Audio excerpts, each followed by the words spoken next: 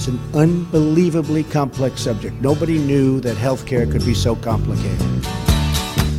Oh, man. Nobody knew. I miss George W. Bush. Well, I don't know why I came here tonight. That's why. I got the feeling that something ain't right. No, it ain't. I'm so scared in case I fall off my chair. And I'm wondering how I'll get down the stairs.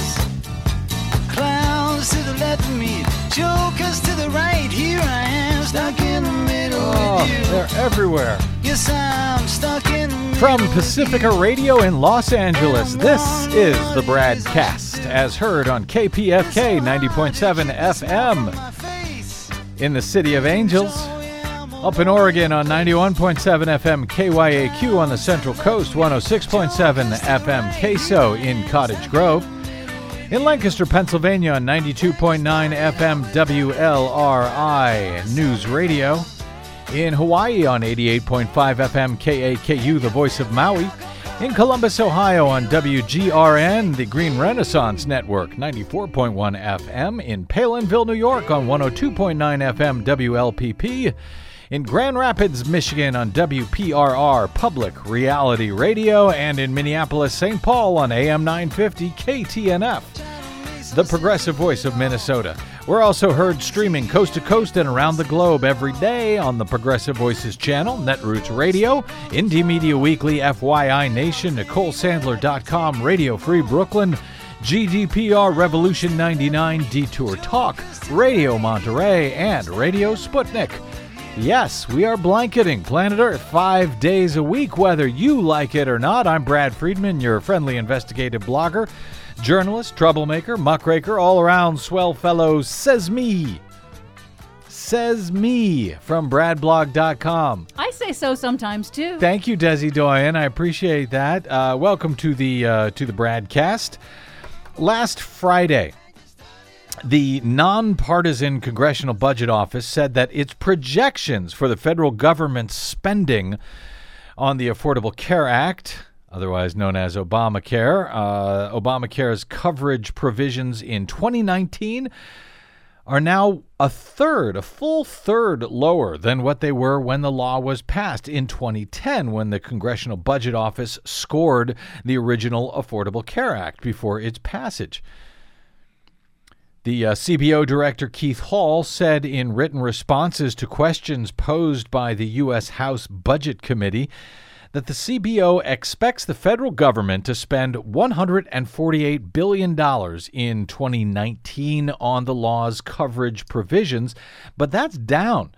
That's down $214 billion that had been estimated when the law was passed. So that's, $66 billion cheaper for the federal government in 2019 than it had originally been thought by the CBO when the bill was passed. Wait, say that one more time. How about approximately you said? 60, what did I just say? 66, am I doing it right? Yes, billion. Wow. Cheaper for the federal government than had been anticipated, than that monstrosity, as Republicans like to call it, known as Obamacare, was otherwise planned to be in 2019. The CBO director cited a number of reasons for why the law is costing the federal government less than originally expected. One is that fewer people are using the individual market than had been anticipated. That has lowered the Fed's spending on things like the subsidies for insurance premiums that you can get via the healthcare exchanges if you meet the income criteria. Additionally, Medicare and Medicaid's costs are also coming in less than expected as the costs of private insurance have slowed down. At least the rise in the cost of private insurance has been there's been a slowdown in healthcare costs. Hall noted, however, it's unclear how much of that slowdown in cost is still attributable to the recession and its aftermath, and how much is attributable to other factors like the slower growth has been sufficiently broad and persistent. Slower growth in cost has been sufficiently broad and persistent to persuade the agencies to significantly lower their projections of federal costs for health care. Those lower estimates, of course, come as Republicans were gearing up for their push to repeal Affordable Care Act. Now they are full bore in that process at this point. That was late Friday. Late yesterday, just as we were getting off the air, House Speaker Paul Ryan and the House Republicans, in fact, released their long-awaited plan to repeal and replace Obamacare. At least it would repeal and replace Obamacare if it could get passed. President Donald Trump today offered praise for the plan, mostly. This morning on, of course, on the Twitters. He tweeted, among other things in his series of tweets, "Our wonderful new healthcare plan is now out for review and negotiation. Obamacare is a complete and total disaster, is imploding fast," said Donald Trump, but their wonderful new healthcare plan is here. Everyone rejoice. He also added, don't worry, getting rid of state lines, because that's not in the plan that was introduced yesterday. Getting rid of state lines, that's been a thing that Republicans have called for a long time. Oh, if you lived in a state where you could buy your insurance from a different state, you'd be able to get cheaper rates. So out here in California, where the insurance rates are more expensive than elsewhere, if only we could buy them someplace else where they were cheaper. Why are they cheaper? Well, because they don't, the requirements for what type of premiums can be sold are maybe lower in other states. And we've talked about this many times on this show with Jackie Schechner. She may be back with us tomorrow on this, but she has said essentially that if you get rid of state lines, everybody goes to all the companies will go to the states that have the fewest regulations, the fewest requirements, and everybody will end up buying their health care out of a single state, the lowest and worst possible plans. Kind of the way pretty much every credit card that you buy is issued out of the state of Delaware. In any case, Donald Trump says, don't worry, getting rid of state lines, which will promote competition, will be in phase 2 and 3 of healthcare rollout, whatever phase 2 and 3 of the healthcare rollout will be. Will it promote competition, getting rid of those state lines, or will it just make fewer plans available to the whole country out of a single state? That we don't know. Well, previous experience, as you said, has previous experience in other sectors has indicated that it would be a race to the lowest common denominator. Race to the bottom. Race to the bottom. The proposal that was released, however, yesterday would supposedly dramatically cut back on federal support for those seeking insurance coverage. It would transform Medicaid into a block grant system. Talk about that in a moment. And it would eliminate the individual and employer mandates and replace Obamacare subsidies with tax credits instead, which apparently are just totally different. It would also allow insurers to charge a 30% penalty for those applying for coverage after not being covered for more than 2 months. That instead of the individual mandate that had required everyone to buy insurance. That, in turn, helps cover the cost for people with pre-existing conditions that insurance companies used to reject. People would disallow them from getting health care at all because, you've been sick in the past, you're going to cost us too much money, we're not going to give you a policy. They can't do that anymore, at least under the Affordable Care Act. It's somewhat less clear whether they'll be able to continue to do that under whatever Republican plan there is. So here is some of the details to repeal and replace the Affordable Care Act. The Republican plan, the Republican House plan for doing so. According to the New York Times, that plan would scrap the mandate for most Americans to have health insurance in favor of a new system of tax credits to induce people to buy insurance on the open market, and it would make far-reaching changes to a vast part of the American economy. The House Republican bill would roll back the expansion of Medicaid that has provided coverage to more than 10 million people in 31 states under the Affordable Care Act. That rollback would now be effective in January of 2020. The bill would effectively scrap Obamacare's individual mandate, eliminating tax penalties for those who go without health insurance. People who let their insurance coverage lapse, however, would face a big penalty. Insurers could now charge it could increase the cost of their premiums by some 30% over what they would normally be. So if you lose your job, for example, your job which had previously offered insurance, if you don't buy insurance immediately, right away, within the next 2 months, because, you don't have a job and you may not, you're concerned about money before you start buying a new insurance policy, if you do that, you can now be penalized with this surcharge. Charged by insurers with a premium whenever you do get your insurance coverage that costs 130% of the normal cost of the same premium.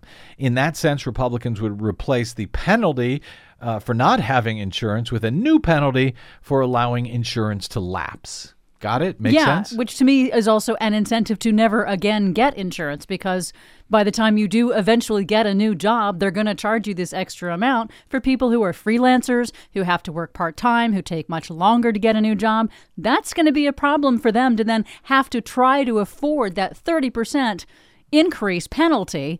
Would be a disincentive to even get back on. Yeah, and why rush to do it? Why not, if you're young, if you're healthy, well, I'll just keep putting it off, and I'll keep putting it off. And that could have a big effect on the insurers themselves and their ability to cover people with pre-existing conditions. Which would cause premiums to go back up again. And which Republicans claim that they're going to continue to cover those people with pre-existing conditions. How will they be able to afford it? We don't know. The bill also would cut off federal funds to Planned Parenthood clinics through Medicaid.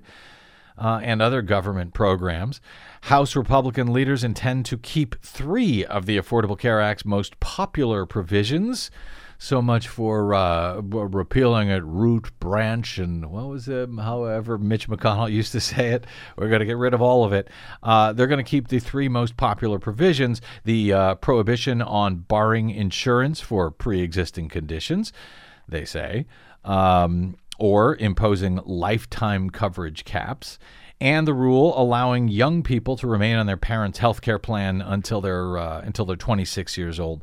The plan, however, would undo major parts of Obama's signature domestic achievement, including income-based tax credits that currently help millions of Americans buy insurance via the health care exchanges. It would cut taxes on people with high incomes. They'll be happy about that, and it will kill the penalty for people who do not have health coverage, replacing it with that other formula, as I mentioned. Medicaid recipients, their open-ended entitlements to health care would be replaced by a per-person allotment to the states. And people with pre-existing medical conditions would now face new uncertainties in a much more deregulated insurance market. Democrats, of course, have denounced the effort, as expected. They call it a cruel attempt to strip Americans of their health care, though many Republicans and others on the right have been no more favorable to the plan, to be frank. Details on that in a moment with our guest from Capitol Hill on what seems to be going on today in that regard. And it's kind of amazing. It's kind of puzzling. But everything seems to be amazing and puzzling these days, so what do I know? Congresswoman Nancy Pelosi of California, the Democratic leader, said Republicans will force tens of millions of families to pay more for worse coverage and push millions of Americans off of health coverage entirely, says Pelosi. 2 House committees this week will take up the legislation even before it has been scored by the Congressional Budget Office. That's the one that I referred to in the previous story that found they overestimated how much the current healthcare plan would actually cost. But the legislators, they're going to take it up in committee anyway. So right now, nobody actually knows how much this legislation will cost. If it'll cost more to the federal government than Obamacare does now, if it'll cost less, nobody knows. Nor we don't know how many people will actually be covered or how many are likely to completely lose their coverage. That is also something that the CBO reports in their scoring of these bills, but for some reason the Republicans just really had to get this quickly to committee to try to get it passed. And I think that was no mistake that they introduced the bill like this, and they're trying to move it through committees quickly before that scoring can come from the nonpartisan CBO, before the nonpartisan CBO comes out and says, well, this is going to cost 5 or 10 million people to lose their insurance, or it's going to cost the federal government billions of dollars more. But while the future, we'll see, the future of the House bill, we'll talk about this in a moment with my guest. While the future of the bill, at least in the House, is uncertain, in the U.S. Senate, the future for this bill is far less clear. Under the House Republican plan right now, the way these tax credits, by the way, will work, currently they're income based under the Affordable Care Act. So depending on how much you make, no matter how old you are, it depends on how much you actually make to be able to afford these policies. That plan would be replaced with credits that would rise with age only. Have nothing to do with how much you actually make, because healthcare becomes more expensive as people grow older. But it would also, by the way, make no geographical compensation. So again, those of us who live in places where it might be more expensive to buy healthcare policy, there's nothing in this Republican legislation that would even the score in any way. So even if you live in a state where it's more expensive, well, too bad for you. You get a flat number prescribed in the bill. Right now, that flat number is, if you're under 30, you'll get $2,000 in tax credits to help pay for your premiums. If you're over 60, you get $4,000. So that's it. Wow. So if you're a rich person who's over 50, you get a lot of help for your health insurance. But if you're a 20-year-old... Actually, no. They have changed that part. Oh, they have? Up until, in the previous draft, it had been such that if you were Bill Gates, worth, whatever he's worth, $40 billion, you would still get your whatever it was, $4,000 tax credit per year. They've changed that now. So if you're, let's see, I think you get no tax credits if you make more than $75,000 a year as an individual, or $150,000 a year as a couple. Okay, well, that's actually better than what you would get under Obamacare, under the ACA. If the tax credits, so. I think the subsidies phase out at a certain income level for Obamacare. That they phase out. But the numbers here, what they're offering, the amount of money they're offering is much more stingy. Yeah, and also Obamacare. If you're a young person who's no longer covered under your parents' insurance for the 26, the limit, the cutoff there, you've got cancer at the age of 28, then you still don't get any premium support for your presumably higher credits. No, you're young. You get $2,000. That'll go a long way. And anybody who's ever been, if you've ever been to urgent care or to the emergency room, as I have, that $2,000, man, that ain't going very far to cover your costs, depending on what insurance plan that you actually have. As I said, Republicans did not even offer their own estimate of how much their plan would cost or how many people would gain or lose insurance. But they did get President Trump's support that they would need to get this thing passed somehow, citing our wonderful new health care bill. On Monday, before the version of this bill was finally introduced publicly, 4 Republican U.S. senators Rob Portman of Ohio, Shelley Moore Capito of West Virginia, Cory Gardner of Colorado, Lisa Murkowski of Alaska. They all signed a letter saying that the House draft of this bill that had been circulating, that they had reviewed, did not adequately protect people in states like theirs that have expanded Medicaid under the Affordable Care Act. So they're not happy with it already. And then 3 other Republicans in the Senate who consider themselves to be conservative, Mike Lee of Utah, Rand Paul of Kentucky, Ted Cruz of Texas, they had already expressed reservations about the House approach here to replace Obamacare.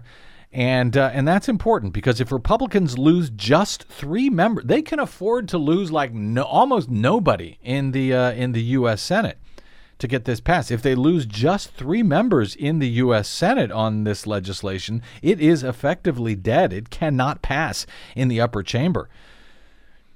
Presuming, by the way, that all the Democrats actually stick together on this and vote against it. That's a big question. Yeah, talking to you, Joe Manchin. But in any event, as it is now, if the Democrats stick together, the Republicans can only afford to lose two members in the U.S. Senate. In the House, Republican leaders are going to have to contend with members of the Freedom Caucus, so-called Freedom Caucus, who have already been vocal about their misgivings about this legislation. Congressman Justin Amash of Michigan posted a link to the legislation and added simply Obamacare 2.0 to his tweet when he did. Conservatives don't want new taxes, new entitlements, and an Obamacare light bill, according to some of these Freedom Caucus members who posted on the website of, yes, Fox News. If leadership insists on replacing Obamacare with Obamacare light, no repeal will pass. The bill would provide, when it comes to Medicaid, the bill would provide each state with a fixed allotment of federal money for each person who is on Medicaid. The federal state program is currently used by more than 70 million low-income people, including not just low-income people, but an enormous amount of the elderly. We discussed this yesterday on the BradCast with John Schwartz before this new Republican plan came out. He was warning that, hey, no matter what happens here, Medicaid is in trouble. Medicaid is currently used to pay nursing residency for nursing home residents, for example, for a huge number, something like 60% of the elderly who are in nursing homes. That's paid for by Medicaid. And he was warning that is one place where House Republicans and Donald Trump can probably agree. So that's a concern. The tax credits, as I noted, by House Republicans start at $2,000 a year, work their way up to a maximum of just $4,000 a year. Even with those credits, however, Democrats say many people would find insurance unaffordable at those rates. But it's not likely to be the Democrats who kill this plan, frankly, to kill the Affordable Care Act and to replace it with something else. I've been studying this thing over the past 24 hours. If you read this, but it sounds damn near as complicated as Obamacare itself. But it will cost more and it will cover fewer people, seemingly, which is the opposite of what Donald Trump has insisted his plan to replace the Affordable Care Act would actually do. Meanwhile, on Capitol Hill today, the right-wing public interest groups like the Koch brothers-funded Americans for Prosperity and the Heritage Foundation, etc., they have said they are none too happy about Paul Ryan's plan. And Ryan Grimm of Huffington Post on Capitol Hill today joins us next with that story. I'm Brad Friedman. This is the BradCast. Don't go away.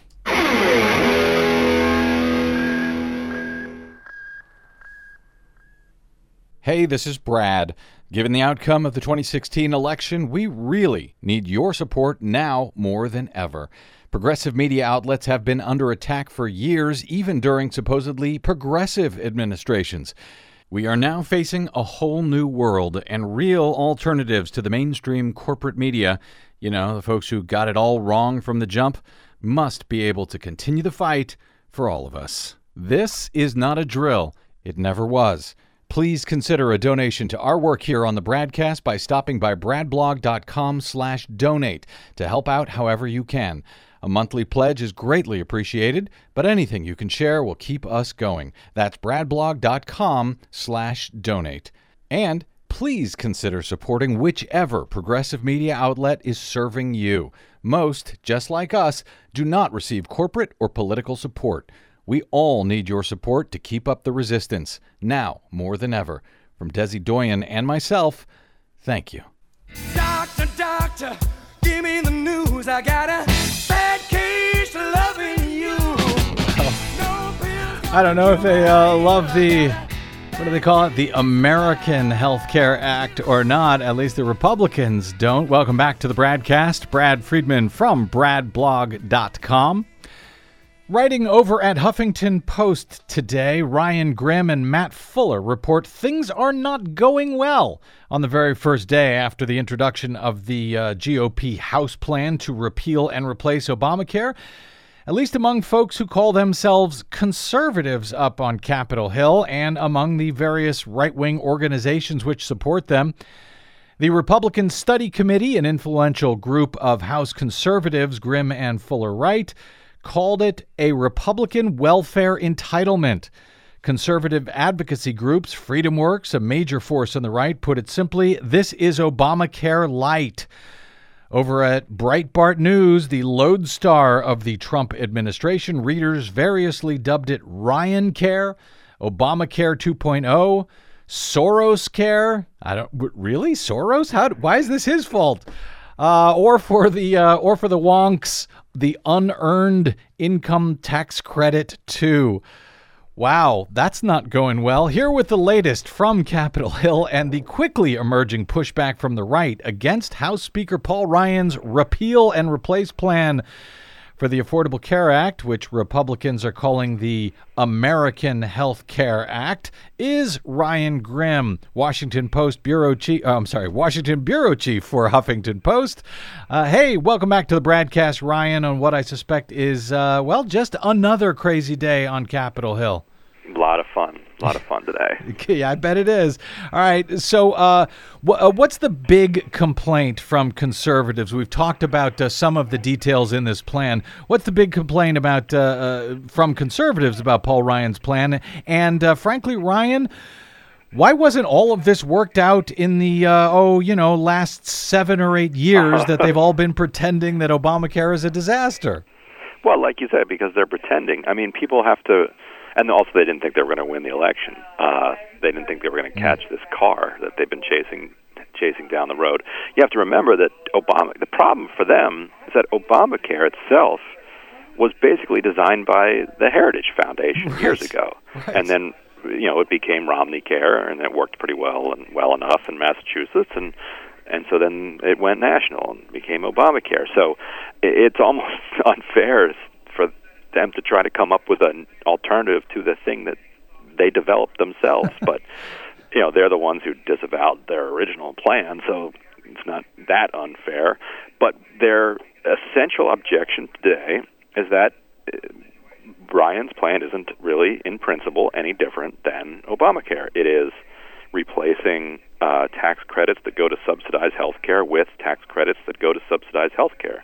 The only difference is that Paul Ryan's tax credits are a little bit stingier, which I'm sure on a spectrum of things that conservatives would support is in the direction they'd prefer to go. But when they've spent the last 6 years making an argument about principle, that Obamacare is destroying freedom, right, then just kind of trimming it a little bit here and there and renaming the tax credit doesn't resolve your principled problem that you have with the bill. They call it the advanceable refundable tax credits in the Ryan plan. What does that mean? How is that different? And what the Republicans or what the conservatives call it is welfare.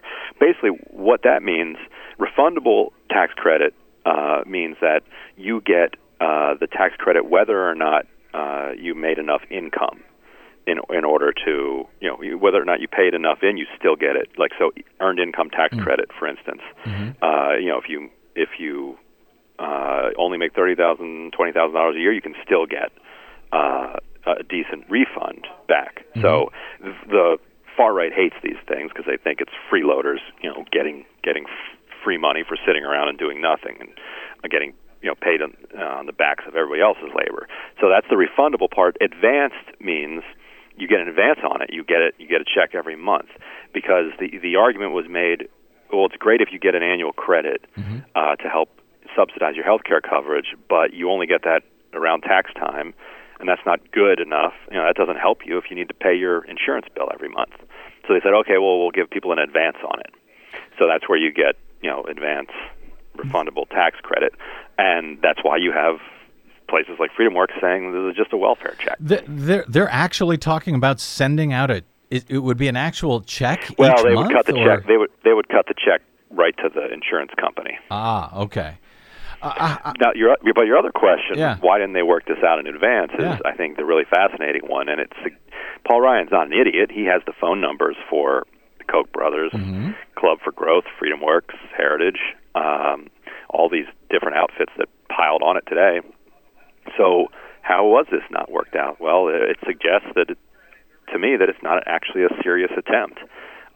They have a series of bad options that they kind of created for themselves by running on repeal for so long.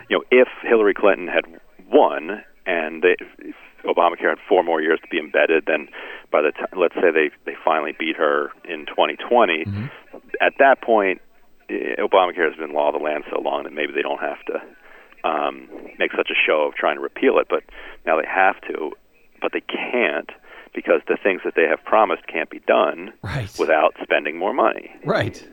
And that's what doesn't make. I can understand they were caught off guard by the election, but that was in November.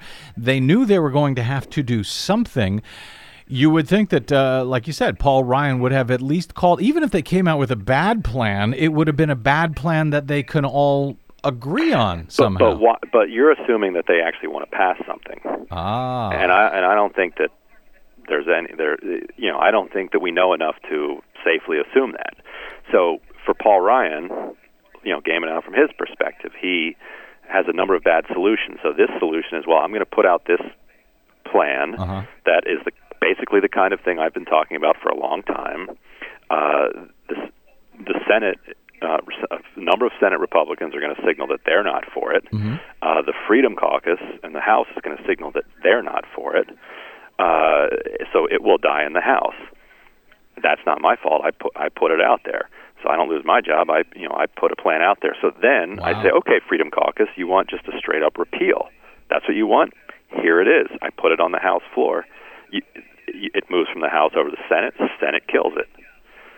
Paul Ryan did his job. Now it's you guys need to go blame the Senate, and then Republicans can say in 2018, well, we need more Republicans in the Senate in order to fully repeal it. Now that's not the greatest argument, but they're picking from a ton of not great arguments. Well, it's not a great argument, if only because they might get those additional Republicans, and then they'll have caught the bus again. They are not in the habit of thinking past the next election. You're right. So ultimately, what you're suggesting, Ryan Grimm, is that these guys would rather see nothing passed at all than put forward a plan that, because all the promises have been Obamacare is a disaster. We need something that lowers costs, that covers more people, that does all of that. None of this appears like it would happen with the plan that they're putting forward. And if they put that forward and they pass that, then they own it. They're in trouble. Yeah, and it's not right. It's not really that they don't want to do it. It's more that they can't do it. Like, there is no plan that costs less money, gives better coverage for cheaper. Like, you can't.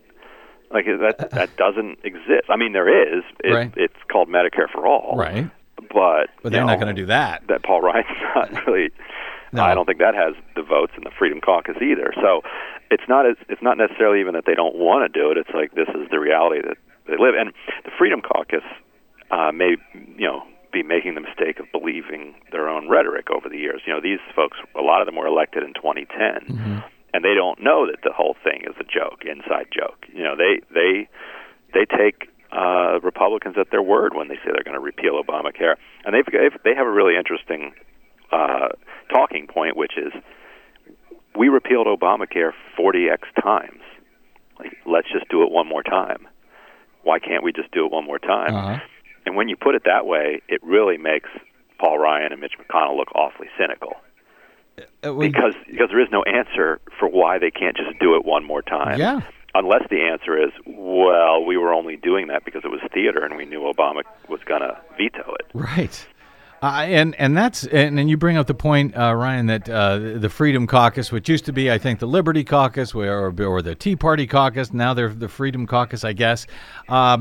You quote in your piece today at Huffington Post David McIntosh. He's the president of Club for Growth. He calls this RyanCare and a warmed-over substitute for government-run health care. Now, I don't know what David McIntosh thinks, but do these folks in the Freedom Caucus, when they call it government-run healthcare, now that they're in charge of coming up with something better in theory, do they still believe it's government-run healthcare? Are they getting high on their own supply? Do they believe this stuff? These Frank Luntzian phrases at this point? How aware are they that they've been spending the last 8 years pushing forward BS, the actual rank-and-file members here?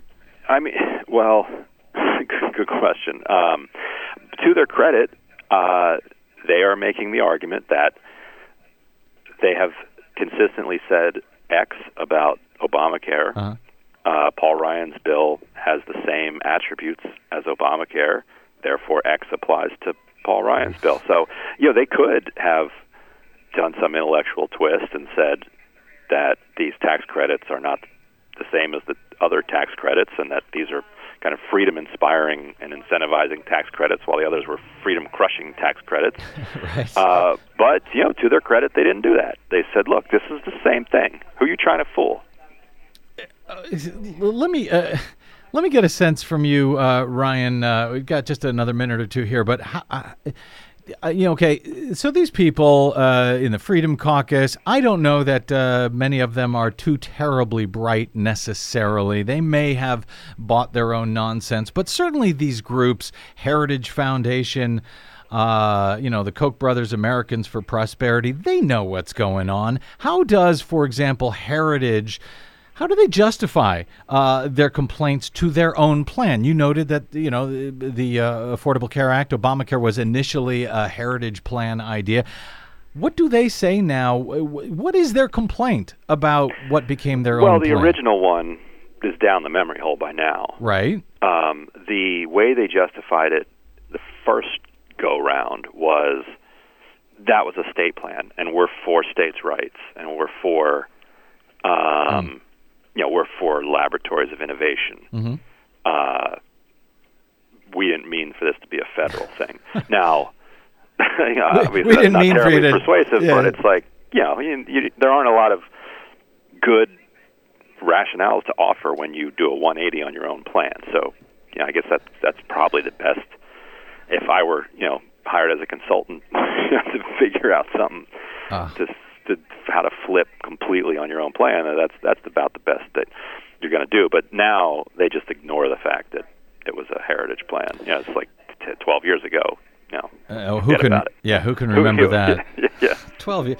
Do you get the sense that that the opposition now from those groups that is that real for them, for the groups, the Heritage Foundation, Americans for Prosperity, or is this just essentially a negotiating tactic that they'll eventually go with some kind of plan, if only to avoid the embarrassment of being able to? That goes back to what we were originally talking about. There is no plan that I can see that both wins the support of 51 senators, or 50 plus Mike Pence, and also enough members of the Freedom Caucus to get through the House. I don't see where that plan is. I mean, this plan right now that's on the table is too far to the right to get past the Senate, and it's not far enough to the right to get past the House. So if you move it left, you still don't get through the House. If you move it right, you're already screwed in the Senate, so now you're even more screwed in the Senate. So I don't see it. Wow.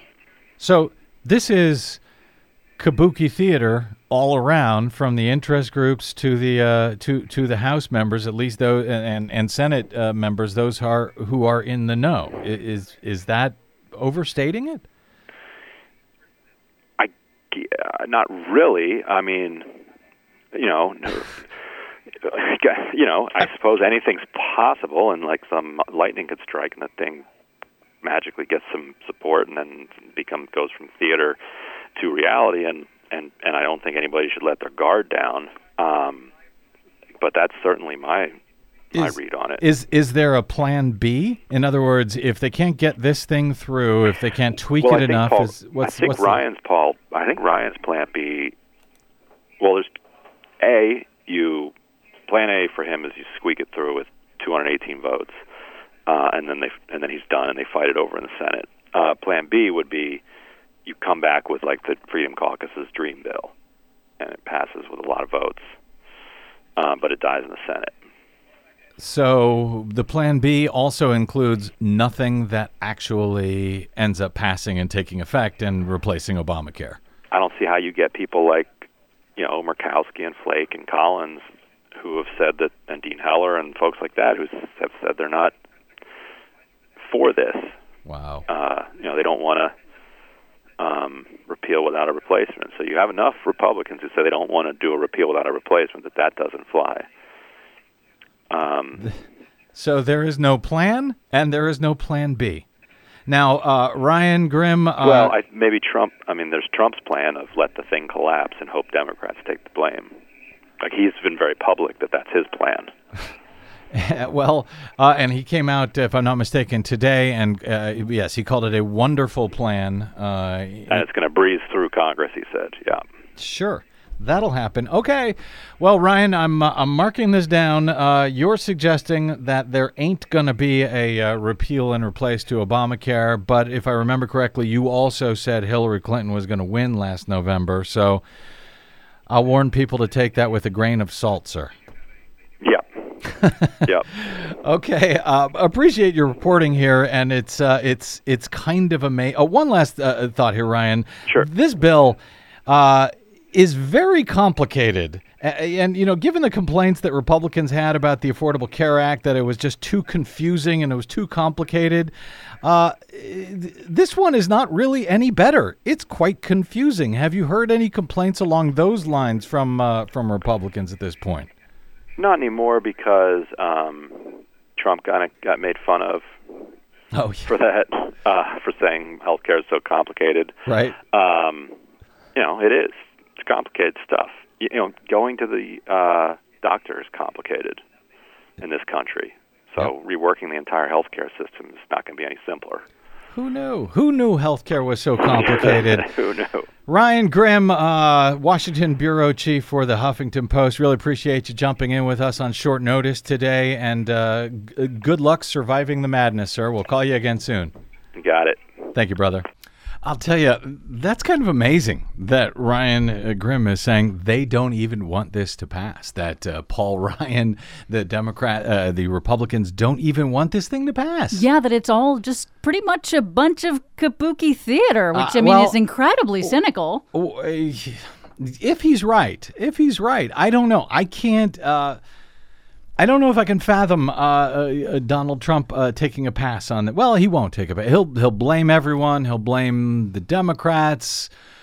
I guess he'll start going after Republicans if they don't come up with something. He'll probably find a way to say that Obama is sabotaging it in some fashion from underground. Oh, yeah, that's right. That's right. He's secretly using mind control on Paul Ryan and the Republicans to get them to put out this Obamacare light bill. Yeah, so it seems like they're Although trying. He's already called it a wonderful bill. So. But nobody really listens to what he says. I don't even think he listens to what he says. That's for sure. But, what scares me about this bill, so they're going to, it sounds like, try to stretch this out as long as possible unless the Freedom Caucus members don't let them and force the Republicans in some fashion to do something.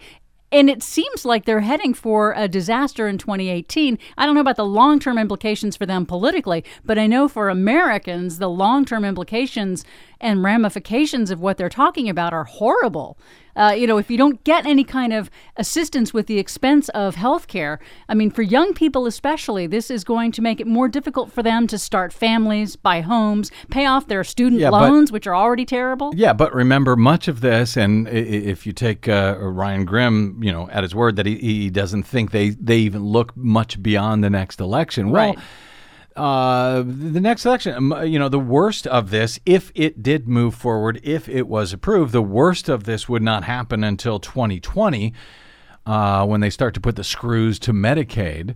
And so that's already the next presidential election, and then it takes a time for it to happen. So, yeah, you're right. Maybe they're going to stretch this out over time, hope for the best if they get it passed.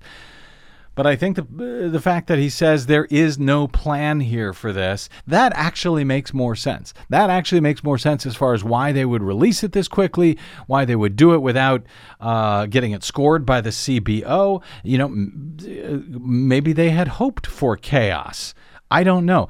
Before we get to a quick break here, there was a couple of points that I wanted to hit that Tara Culp Wrestler noticed over at Think Progress on this Republican plan.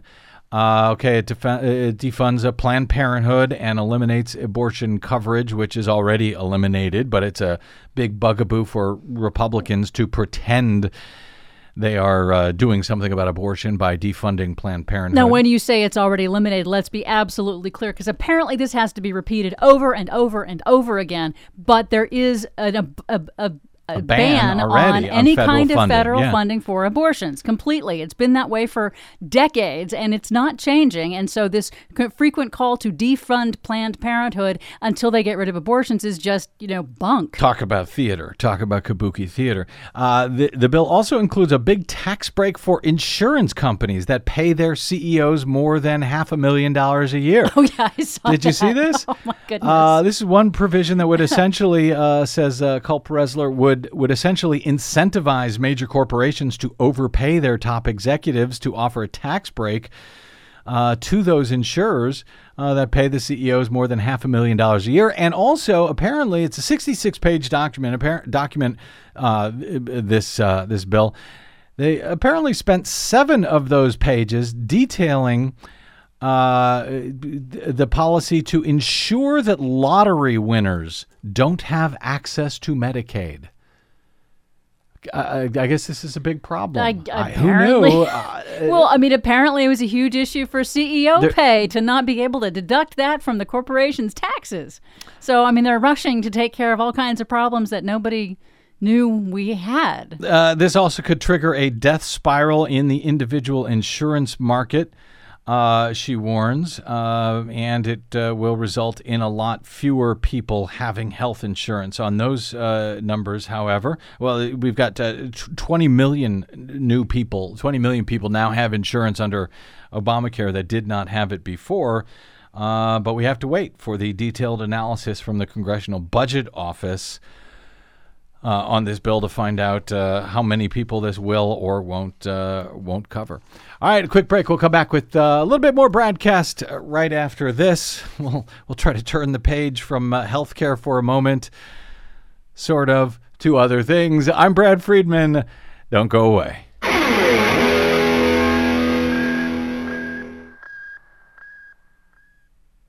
Hi, this is Desi Doyen from the Green News Report and the BradCast.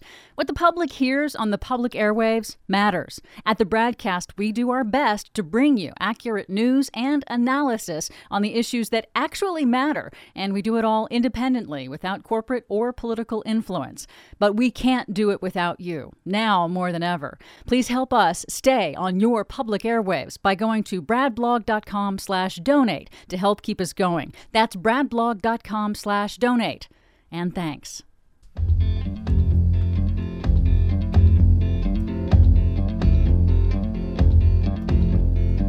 My house in Budapest, my hidden treasure chest, golden grand piano, my beauty focused EOU. Ooh, I'd leave it all. Welcome back to the BradCast. Brad Friedman from bradblog.com. Desi Doyen, do you have that clip from the not State of the Union last week from Donald Trump concerning Keystone XL and the Dakota Access Pipeline? Go ahead, play that. We have cleared the way for the construction of the Keystone and Dakota Access pipelines, thereby creating tens of thousands of jobs. Not really. And I've issued a new directive that new American pipelines be made with American steel. Well, that sounds good. Never mind the tens of thousands of jobs part. We've talked about that. I think we talked about it on the Green News Report last week. Actually, we've talked about it for how many years since they've been pretending tens of thousands of jobs from the Keystone XL pipeline. Well, apparently it has to be said over and over and over again because they keep saying it. They keep lying about that. So, but never mind that part for now. Never mind that lie for now. On that last part, that new pipelines will be made from American-made steel, AP confirmed over the weekend, because this has been a question that's come up, and now AP has confirmed this. The Keystone XL oil pipeline will not have to use American steel in its construction, despite what President Donald Trump says.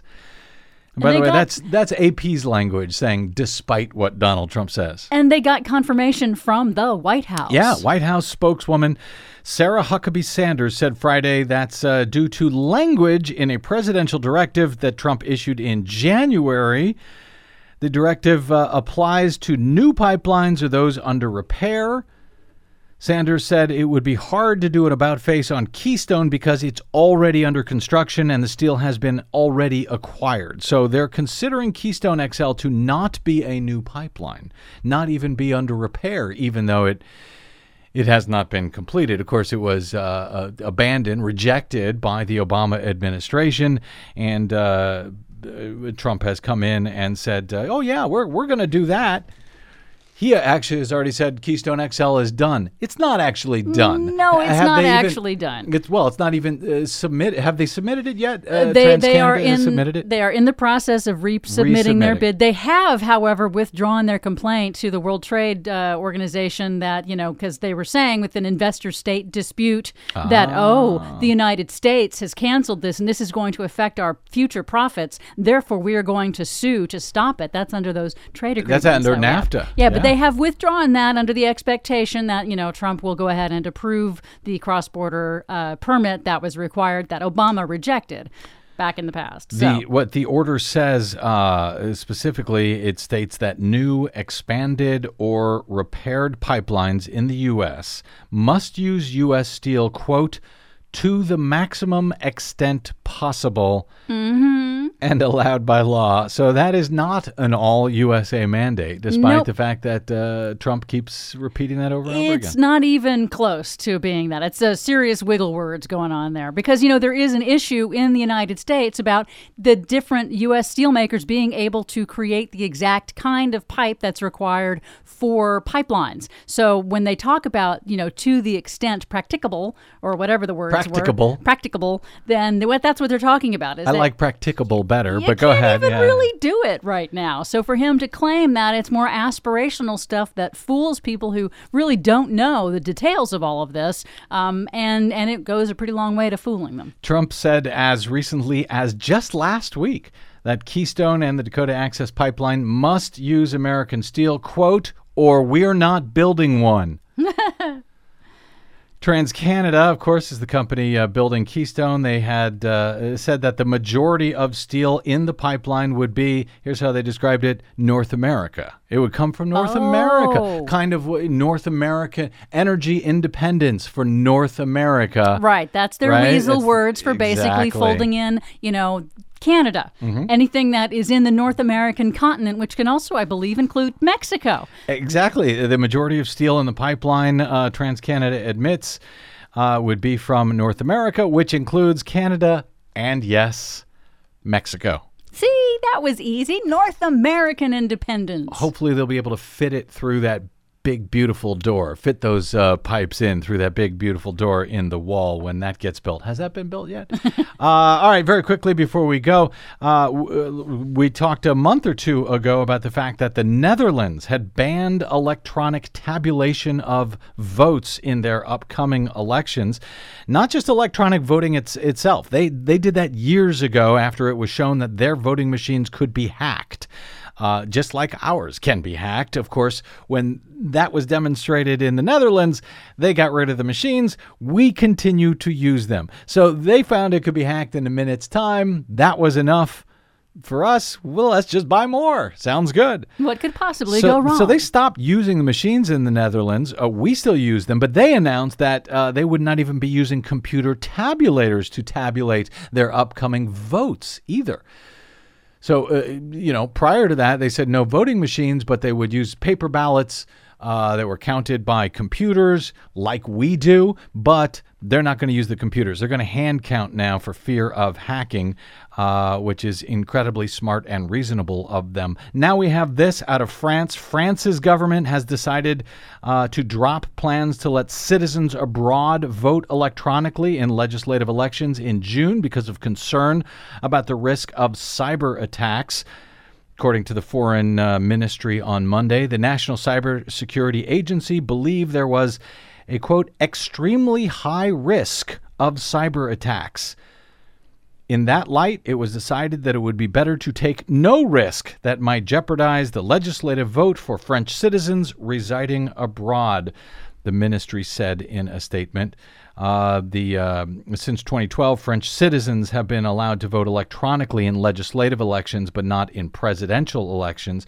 France will elect a new president in April and May in a 2-round vote, but the legislative election held on June 11 and 18 will now no longer allow electronic voting for France's 1.3 million citizens abroad.